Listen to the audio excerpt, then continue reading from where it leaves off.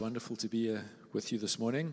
My name's Anthony, and I serve on the eldership of this church. So we're continuing with our Memoirs series, which is a journey through the book of Philippians. If you weren't here last week, you missed a great message from Tertius, who leads the Every Nation Church in Worcester. So I highly recommend that podcast to you. And as I said, we're going to be going through Philippians 2 this morning. So if you do have your Bible, if you could turn there with me. And just before we do that, before we read through the whole chapter, I'm going to pray. Lord Jesus, thank you for your word. Lord, we recognize your lordship over all of creation, over your church, and over our lives. We declare, holy, holy, holy are you, O Lord God Almighty. We pray, Lord, that you would open the eyes of our hearts, that you would show us who you are, that you would fill us, Lord, with wonder as we gaze upon you, as we look to Jesus. Lord, because you are the author and the finisher of our lives, our salvation, our eternal destinies. You are our healer, our deliverer, our Savior, our Redeemer. And you are our friend. And together with the Father and the Holy Spirit, this morning we offer you worship. We worship you, Heavenly Father. We worship you, King Jesus. We worship you, wonderful Lord, Holy Spirit. And we pray, Lord, that this morning every heart would be stirred by a new revelation of your Lordship and all that that means to us. We bless you, Lord. Amen. All right. I need my glasses for this. Philippians chapter 2. So if there's any encouragement in Christ, any comfort from love, any participation in the Spirit, any affection and sympathy, you can tick all of those boxes. Complete my joy by being of the same mind, having the same love, being in full accord and being of one mind. Do nothing from selfish ambition or conceit, but in humility count others more significant than yourselves. Let each one of you look not only to his own interests, but also to the interests of others. Have this mind among yourselves, which is yours in Christ Jesus, who, though he was in the form of God, did not count equality with God a thing to be grasped, a thing to be held onto, a thing to be taken advantage of, other translations say. But Jesus emptied himself by taking the form of a servant, being born in the likeness of men, and being found in human form, he humbled himself by becoming obedient to the point of death, even death on a cross. Therefore God has highly exalted him and bestowed on him the name that is above every name, so that at the name of Jesus, every knee should bow in heaven and on earth and under the earth, and every tongue confess that Jesus Christ is Lord, to the glory of God the Father. Therefore, my beloved, as you have always obeyed, so now, not only as in my presence, but much more in my absence. Work out your own salvation with fear and trembling, for it is God who works in you, both to will and to work for his good pleasure. Do all things without grumbling or disputing, that you may be blameless and innocent, children of God without blemish in the midst of a crooked and twisted generation, among whom you shine as lights in the world, holding fast to the word of life, so that in the day of Christ I may be proud that I did not run in vain or labor in vain. Even if I am to be poured out as a drink offering upon the sacrificial offering of your faith, I am glad and rejoice with you all. Likewise, you also should be glad and rejoice with me. I hope in the Lord Jesus to send Timothy to you soon, so that I too may be cheered by news of you. For I have no one like him who will be genuinely concerned for your welfare. For they all seek their own interests, not those of Jesus Christ. But you know Timothy's proven worth, how as a son with a father he has served with me in the gospel. I hope therefore to send him just as soon as I see how it will go with me. And I trust in the Lord that shortly I myself will come also. I have thought it necessary to send to you Epaphroditus, my brother and fellow worker and fellow soldier, and your messenger and minister to my need. For he has been longing for you all, and has been distressed because you heard that he was ill. Indeed, he was ill, near to death, but God had mercy on him. And not only on him, but on me also, lest I should have sorrow upon sorrow. I am the more eager to send him, therefore, that you may rejoice at seeing him again, and that I may be less anxious. So receive him in the Lord with all joy, and honor such men, for he nearly died for the work of Christ, risking his life to complete what was lacking in your service to me. So it's a fairly long passage, so thanks for sticking with us. We're going to do a lot of Bible today. We're really going to focus on going up to verse 16. I'm not going to say anything more about Timothy and Epaphroditus, but I would just remark that Paul says he knows he has no one else like Timothy. What high praise. What an extraordinary man Timothy must have been. And he says of Epaphroditus that he risked his life for the gospel. So if you have a moment to go through the book of Philippians, and particularly this chapter, meditate a little bit on the example that these two set for us. We're going to cover three topics this morning: the lordship of Christ, the example of Christ, and living for Christ. And in case you hadn't noticed, after our worship in the music this morning, today is all about Jesus. And in fact, our lives are all about Jesus. So thank you, Brian, and to the worship team for that song list, which was so beautifully chosen and so beautifully implemented. So we're going to kick off with verse 6 and then move on to verse 10 and 11. We're going to talk about the lordship of Christ, which is really our focus area. So in verse 6, Paul, talking about Jesus, says, though he was in the form of God. We're going to come back to that in a moment. And then in verse 9 he says, therefore God has highly exalted him and bestowed on him the name that is above every other name, that at the name of Jesus every knee shall bow, in heaven and on earth and under the earth, and every tongue confess that Jesus Christ is Lord, to the glory of God the Father. Now in the New Testament canon, in the whole of the New Testament, we have these moments of magnificent praise of the person of Jesus and the work that he's done. And we're going to talk a little bit about some of the theological doctrine of Jesus and the person that he is. But before we get into that, I want us just to step back and enjoy the wonder and the beauty and the splendor of who he is. So in the opening verses of the book of Hebrews, the writer says, long ago, and I love how poetic they can sometimes be. He said, long ago, at many times and in many ways, God spoke to our fathers through the prophets. You must bear in mind that this is a Jewish person writing to a Jewish audience. So he said, God spoke to our fathers, our predecessors, through the prophets. But in these last days, he has spoken to us through his Son, whom he appointed the heir of all things, and through whom also he created the worlds.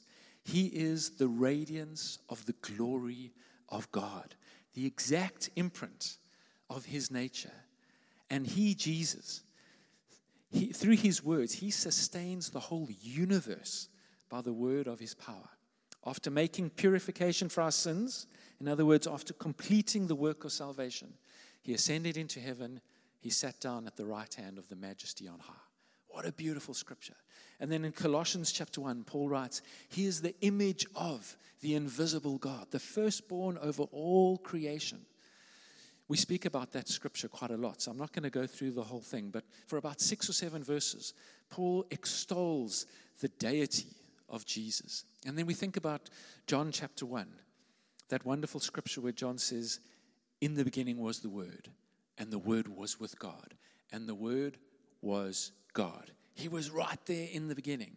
Everything that was made through Jesus. And a little bit later in John chapter 1, and there's different translations of this, so I want to read it in the English Standard Version. He says, the law was given through Moses, but grace and truth came through Jesus Christ. No one has ever seen God. The only God who is at the Father's side, he has made him known. Some other translations say the only Son who is in the bosom of the Father, he has made him known to us. But what John is trying to express to us is that Jesus, he's been there since the beginning. He's the author of salvation. He is with God and he is God. So I love reading those scriptures. I love meditating on them. I love saying them to myself. And my children will tell you to them again and again and again, because they extol the beauty and the wonder of who Jesus is. So if we go back to in the form of God, I think it's absolutely essential that we understand as Christians that Jesus is the pre-existent, eternal Son of God. He has always existed. He existed before the foundation of any worlds, before the history of time. He has always been with the Father. So in Philippians chapter 2, verse 6 here, Paul speaks about how Jesus was in the form of God, and he then emptied himself out. He came down to earth. He took on the form of a servant. He took on the likeness of man, and then he was crucified on the cross. We refer to this as the humiliation of Jesus. He was in heaven. He enjoyed the full benefits of being part of our triune God, the eternal, pre-existent Son of God, and he came down to earth. But that does not mean for a moment that he emptied himself of being God. He was still 100% God, and he became 100% man. So when Paul writes that he emptied himself, what he's referring to here is he's saying that he took on humanity. He clothed himself in our humanity and in our brokenness. It's almost like his glory became hidden. But inside, he was still 100% God. He always has been, and he always will be. And Jesus revealed this to us often, especially in the book of John. So, for instance, in John chapter 8, he declared very boldly to the Pharisees, he said, before Abraham was, I am. I am being the Old Testament expression for the person of God. And the way that was pronounced in Hebrew was Yahweh or Jehovah. So he was testifying to them that he was God himself. And that's why they picked up stones to throw at him. It seemed like whenever Jesus encountered the Pharisees, they were looking for stones so that they could throw at him. And John continues to extol that truth to us, that Jesus, while he was on earth, he self-identified as God. In chapter 10, he said, I know the Father, and the Father knows me. Now, I think that the most important thing in life, the very meaning of life, is to know God. And I look forward to, day by day, getting to know God better. And one day I'm going to go to heaven, and for all of eternity, I'm going to get to know God a little bit better every day. But because God is so infinite, I don't think I'll ever fully grasp the reality, the enormity, the splendor of who the Father is. But Jesus said, I know my Father, and my Father knows me. That means Jesus is effectively saying, I know all things. I am the omniscient God together with the Father, because I alone know the Father. So Jesus carried with him all the time that self-identity that he is God. So he always has been God, and he always will be God. He always will be the eternal Son and our victorious God-man Redeemer. So Jesus humiliated himself. He came down to earth. He took on the form of the creature that he had made, man. He became as a slave, and he suffered the most terrible and humiliating death on the cross. And then God exalted him. I find this so fascinating. Jesus always was God. He was God in his person. He was God in the creative force that he was in the universe. But when he came down to earth, and when he suffered death on the cross and was then resurrected, he was raised to life and ascended to heaven as our incarnate Redeemer. So he always was God because of who he was. But now he became, if you like, almost doubly God because of what he had done.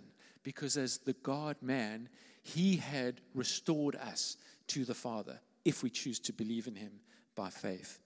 And that is why Paul writes that God then exalted him and bestowed on him the name that is above every other name. And then he goes on to say that at the name of Jesus, every knee shall bow.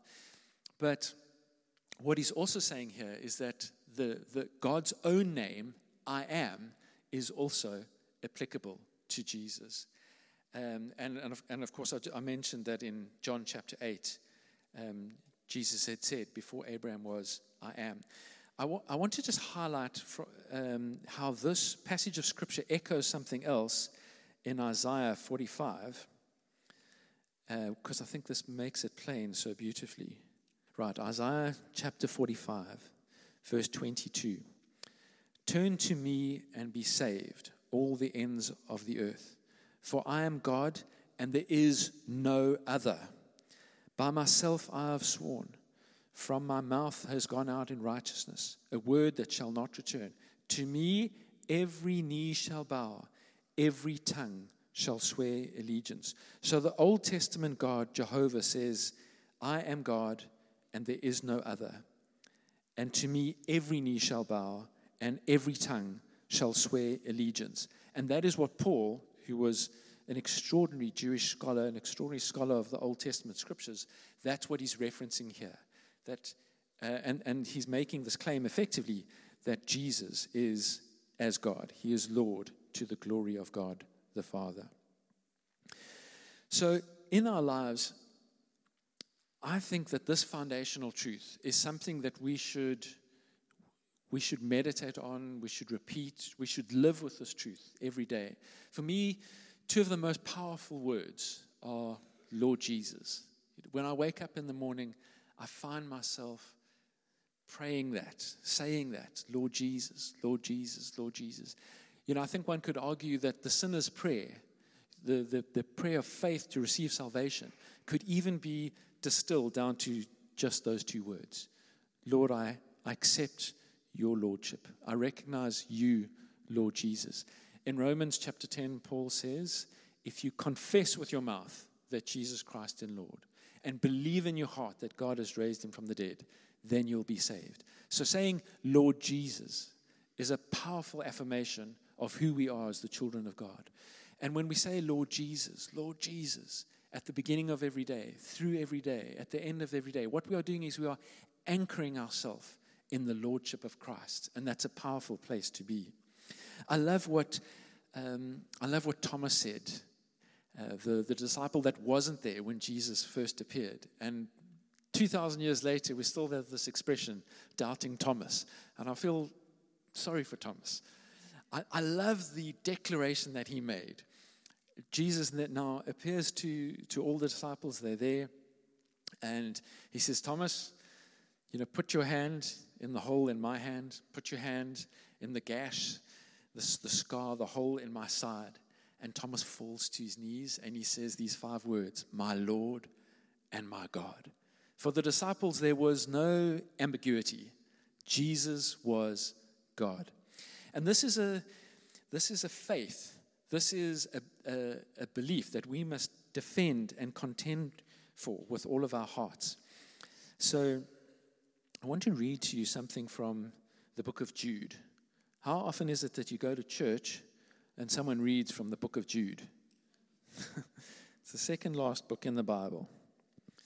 And it's hard to find because it's just one page.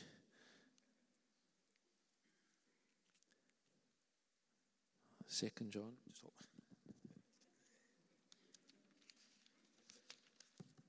Right, the book of Jude. Beloved, although I was very eager to write to you about our common salvation, I found it necessary to write, appealing to you to contend for the faith What is he talking about? What is our faith? And in whom is our faith? I'm reminded of Romans chapter 1 where Paul says, the just shall live by faith. And in Galatians chapter 2 where Paul says, I have been crucified with Christ. It is no longer I who live, but Christ lives in me. And this life that I now live in the flesh, I live by faith in the Son of God who loved me and gave himself for me. So when Jude writes, contend for the faith, he's writing about this faith that we have in Jesus. So hold on to that for a moment. Contend for the faith that was once and for all delivered to the saints. For certain people have crept in unnoticed, who long ago were designated for this condemnation. Ungodly people who pervert the grace of our God into sensuality and deny our only Master and Lord, Jesus Christ. God takes this kind of stuff seriously. That, in this modern day age, there's lots of new thinking. There are lots of new opinions. There are professors of theology that are saying, oh, just hold on, but maybe he meant that. Or, God didn't really say. Or, the reliability of the scriptures is not really something that you can build your life on. But Jude writes, contend for the faith and watch out for those that deny our Lord and our Master, Jesus Christ. In fact, Paul feels so strongly about this. At the end of his first letter to Corinthians, he says, let anybody that does not love the Lord be accursed. He's like, wow, New Testament. That's strong language, Paul. But this is the reality of it. Even Jesus said in John chapter 5, he said, if you don't honor me, you're not honoring my Father. If you don't honor Jesus, you are dishonoring the Father. So Jesus takes that seriously. And I think that this is something that we should immerse ourselves in. I love the way the old-time saints did it.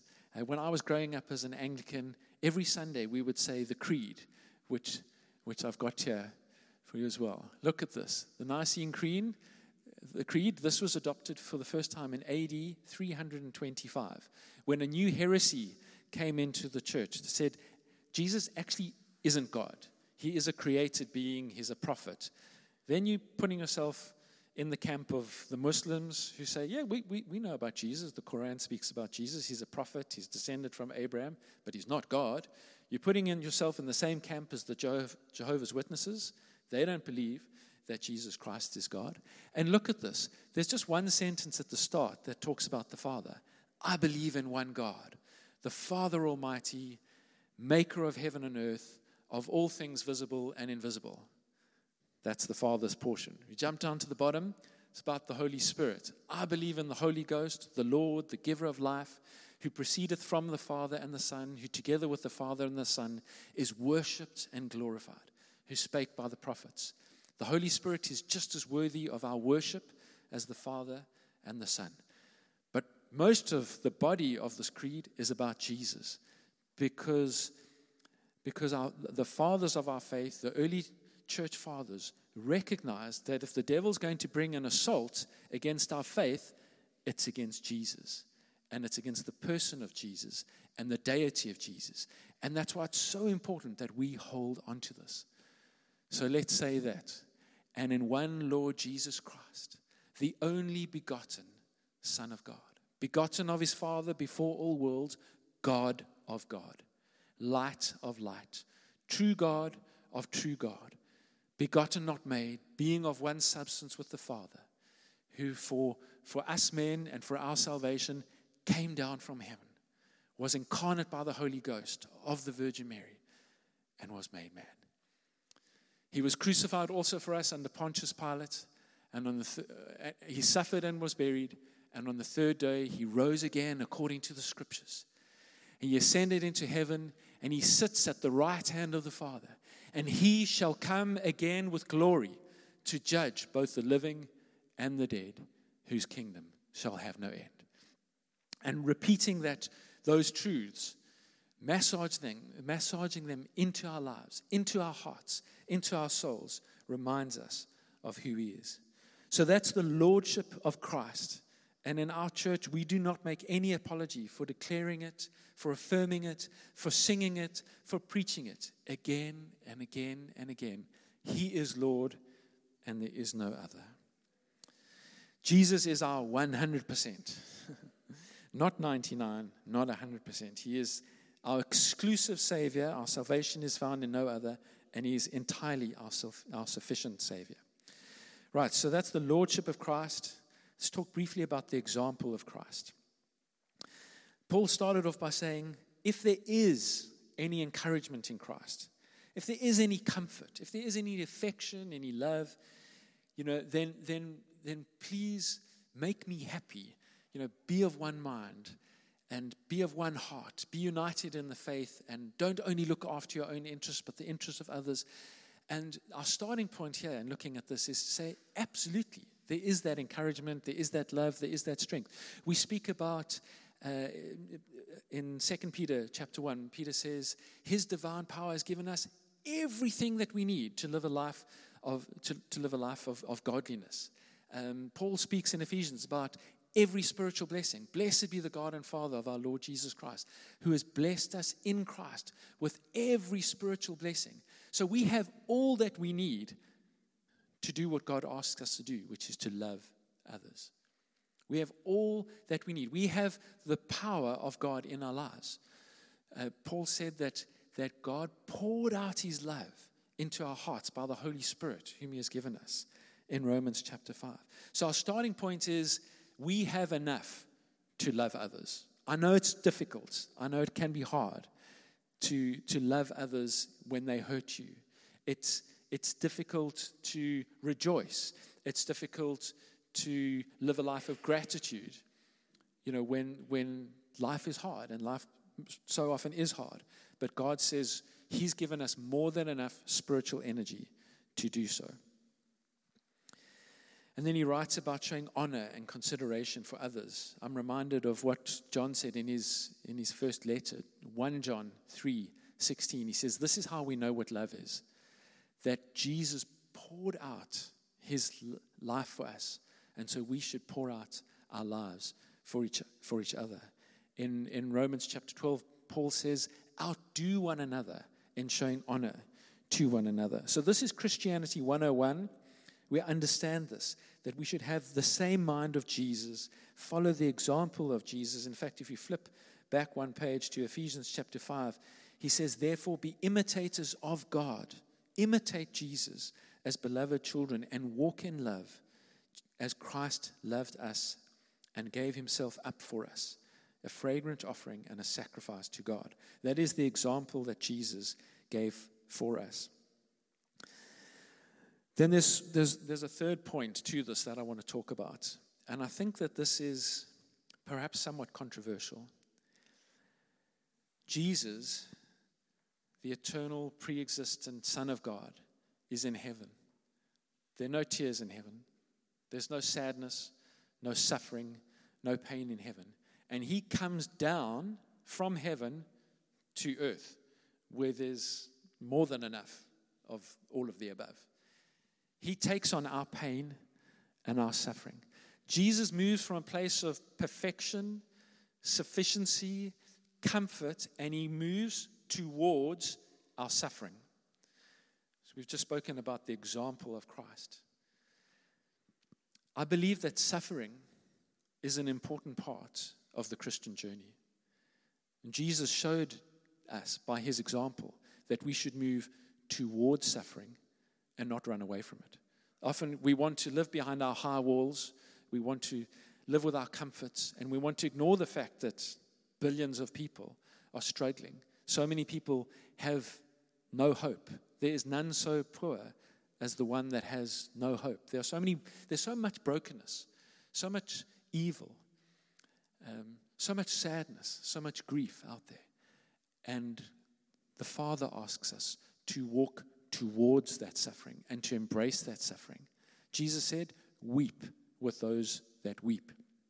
If we can just cover this in a few more scriptures. In Hebrews chapter 5, the writer said that Jesus learnt obedience through His suffering. In Romans chapter 5, Paul says to us, rejoice not only in the hope of glory, but rejoice also in your suffering, because suffering produces steadfastness, and steadfastness produces character, and character produces hope.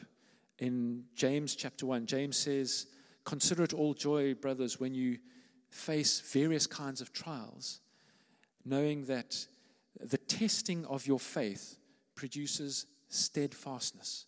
But let steadfastness have its full effect, that you may be perfect and complete, lacking nothing.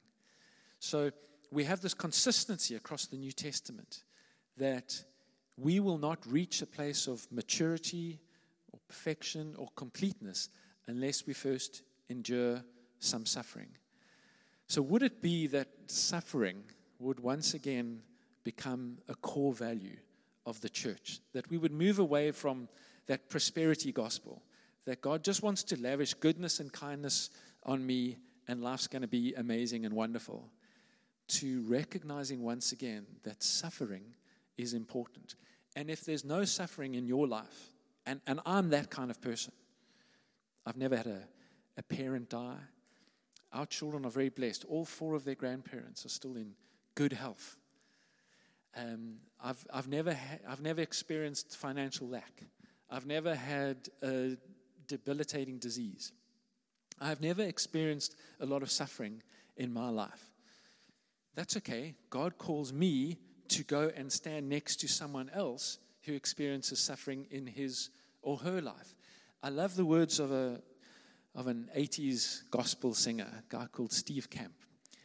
He sings a song called Do You Feel Their Pain? And the chorus goes, do you feel their pain? Does it touch your life? Can you taste the salt in the tears they cry? Now just imagine for a moment that I'm crying. So there's a tear running down my cheek. Henry, can you taste the salt in the tear that I'm crying? Come a little closer.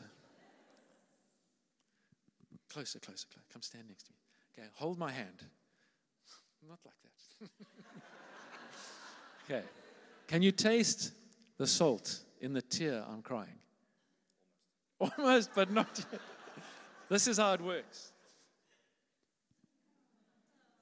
When we are close, when we are cheek to cheek, thanks, brother. Are you encouraged? Are you strengthened? That's the gospel that God is calling us to. So and we're very bad at this in the West, in our Western type society. When someone dies, we say, well, give the family space. Leave them to their grief. As the church, we should get in there. Get close to people. Love them. When someone's suffering in sickness or in financial lack or has lost a job, is separated from a spouse, children, there's any manner of grief, get close to people. Hug them. Love them. That is the kind of love that Jesus showed to us. He came down from heaven and he became close to us. He took on our humanity. His godliness was entirely hidden because he completely immersed himself in our humanity. And that is the kind of love that God asks us to show. That we would experience suffering in the church. That we would mourn with those that mourn, weep with those that weep. That we would visit widows and orphans in their suffering. That's what James says. This is true religion. That you visit widows and orphans in their affliction. That you visit the prison. Whatever your ministry is, do it with the love of God. So that's the example of Christ. Living for Christ. Let's read from verse 12. Therefore, my beloved, as you have always obeyed, so now, not only as in my presence, but much more in my absence, work out your own salvation with fear and trembling. So I'm going to highlight that. I'm going to come back to that. So note that. Work out your own salvation with fear and trembling, for it is God who works in you both to will and to work for his good pleasure. Do all things without grumbling or disputing. We need to hear that again and again. That you may be blameless and innocent, children of God without blemish in the midst of a crooked and twisted generation, among whom you shine as lights in the world. And I want to say that the world really is a fallen world, an evil world, a twisted and a crooked world. And throughout Scripture, we see this distinction highlighted between good and evil. In Deuteronomy chapter 30, God says to the Israelites, He says, I call heaven and earth today as witnesses against you.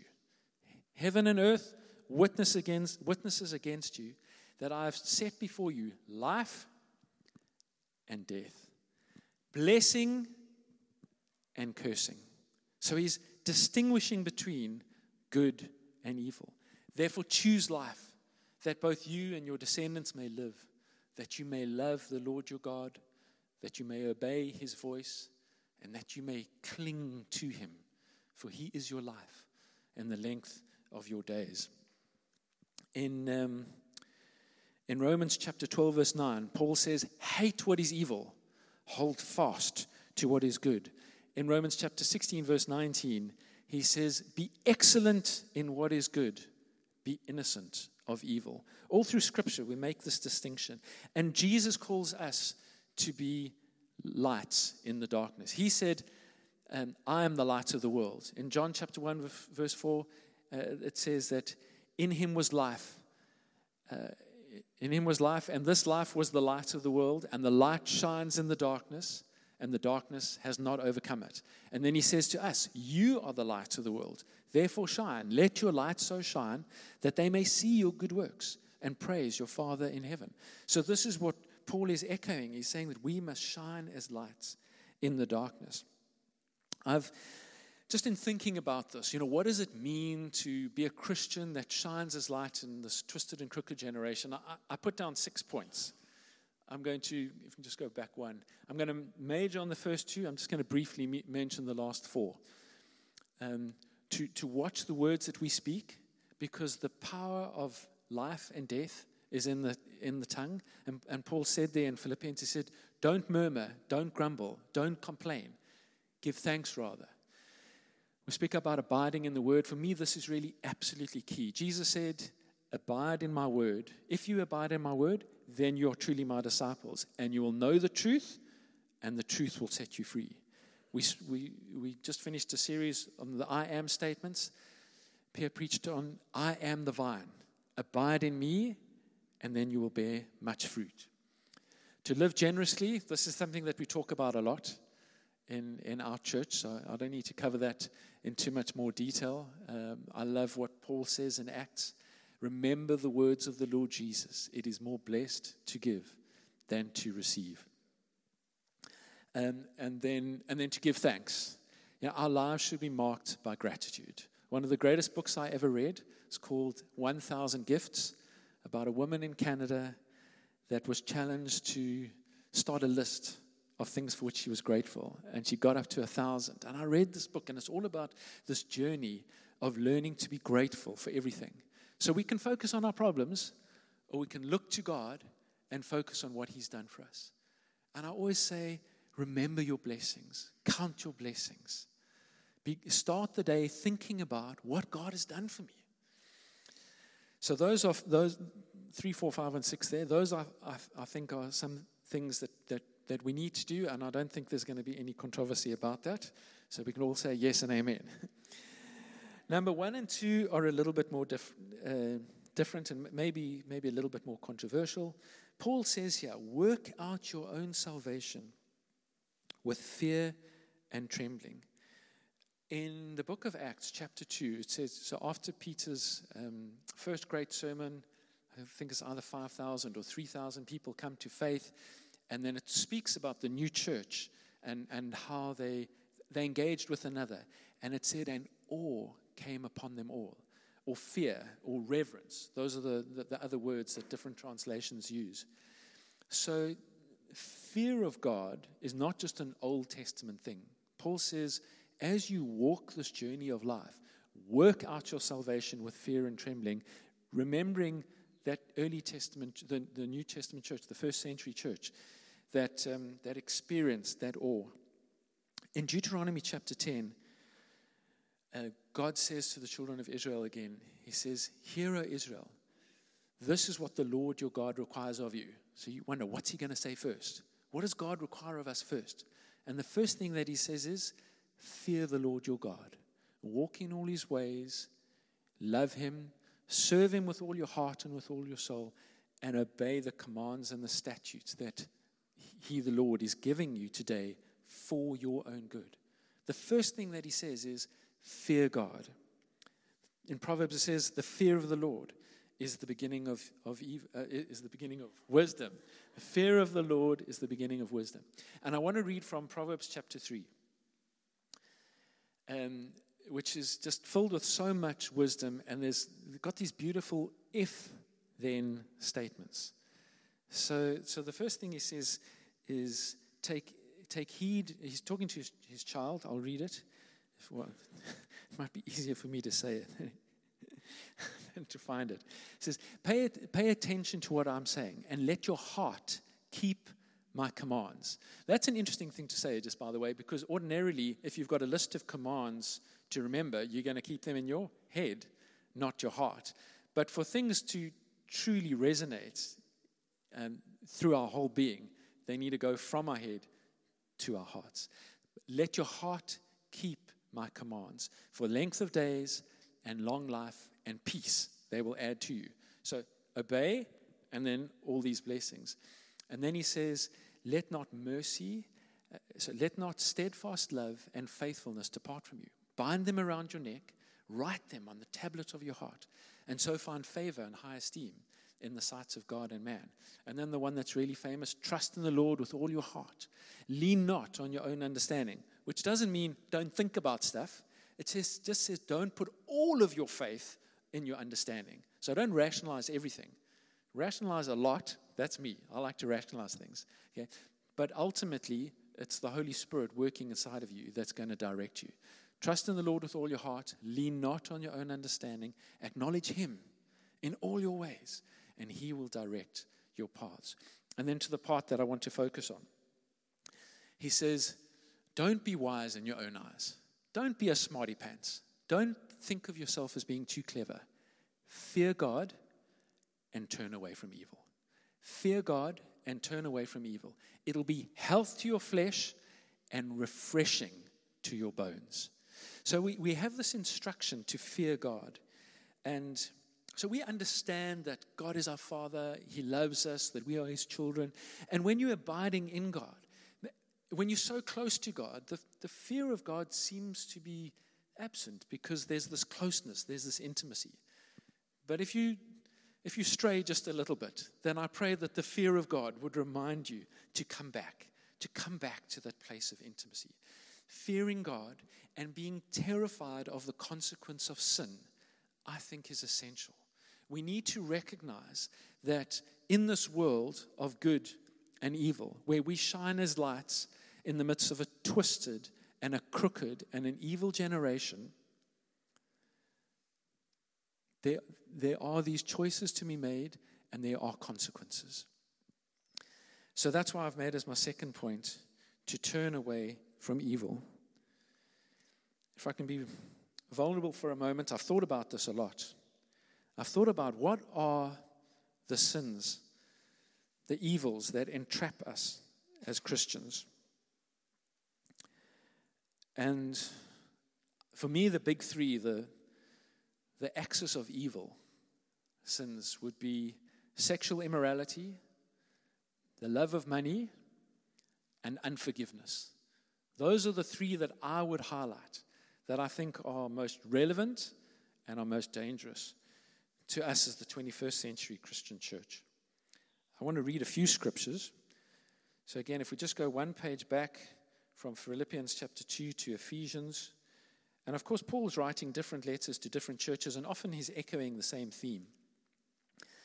But from verse 3, and you'll hear these themes being echoed, he says, but sexual immorality and all impurity or covetousness must not even be named among you, as is proper among saints. Let there be no filthiness, nor foolish talk, nor crude joking, which are out of place. But instead let there be thanksgiving. For you may be sure of this, that everyone who is sexually immoral or impure, or who is covetousness, that is an idolater, has no inheritance in the kingdom of Christ and God. Let no one deceive you with empty words, because of these things the wrath of God comes upon the sons of disobedience. There are consequences for sin. The wrath of God comes upon sin.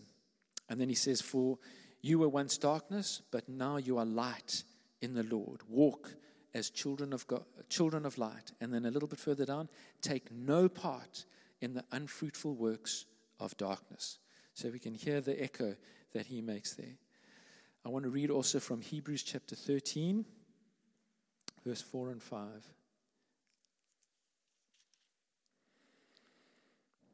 Let marriage be held in honor among all, and let the marriage bed be undefiled, for God will judge the sexually immoral, and adulterous.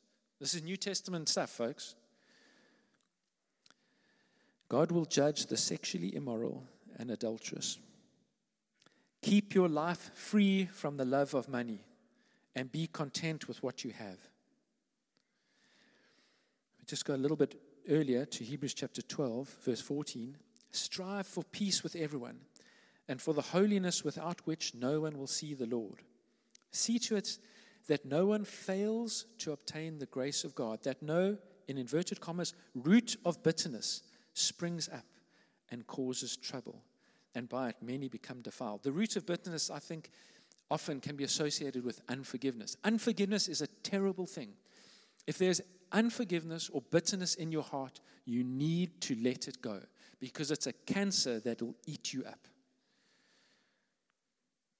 Jesus forgave us, and for our sakes, he urges us, forgive those that sin against you.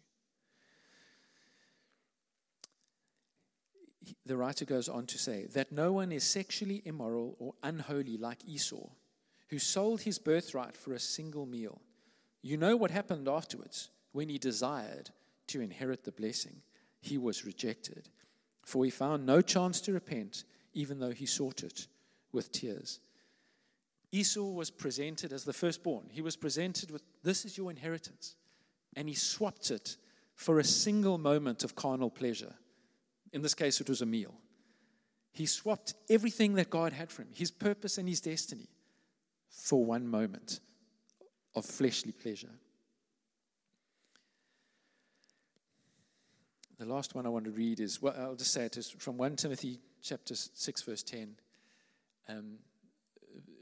Paul writes, he says, watch out for the love of money. He said, because of this, many have departed the faith, and they have pierced themselves through with many sorrows. So my contention to you this morning is that all three of these things have this result. They result in bitterness in your life, and they result in your life being pierced through with many sorrows. And that's not a place where you want to be. So in pre-service prayer this morning, Brian read from Hebrews, he quoted from Hebrews chapter 12. Let go of the sin that so easily entangles us, that clings to you, and run the race that is set before us with endurance, looking unto Jesus. So if you feel that in your life you've become mired down in sin, then what you need to do is you need to look to Jesus, because he's the one that can rescue us. He's the one that can set us free from these things. I want to emphasize again that God, our Father, sent Jesus, his Son, to bring us life. Jesus said, I have come that you may have life. When we invest our faith, so much more than mental assent, but when we agree with our body, with our soul, and with our spirit, and when our behavior as Christians lines up with that, when we shine as lights, reflecting his glory, when we invest our faith and our whole lives in him, in the lordship of Jesus, when we look to him, then we're going to live a victorious and triumphant life, a life that is characterized by abundant life, that the blessings of God, the peace, the joy, the hope. We can know even in the most desperate times, and even when we do endure suffering, and even when we come close to someone else that is experiencing suffering, and we weep, and we feel that pain, and we mourn with someone, we can still experience that abundant, wonderful, magnificent life because of who He is, because of who our Jesus is.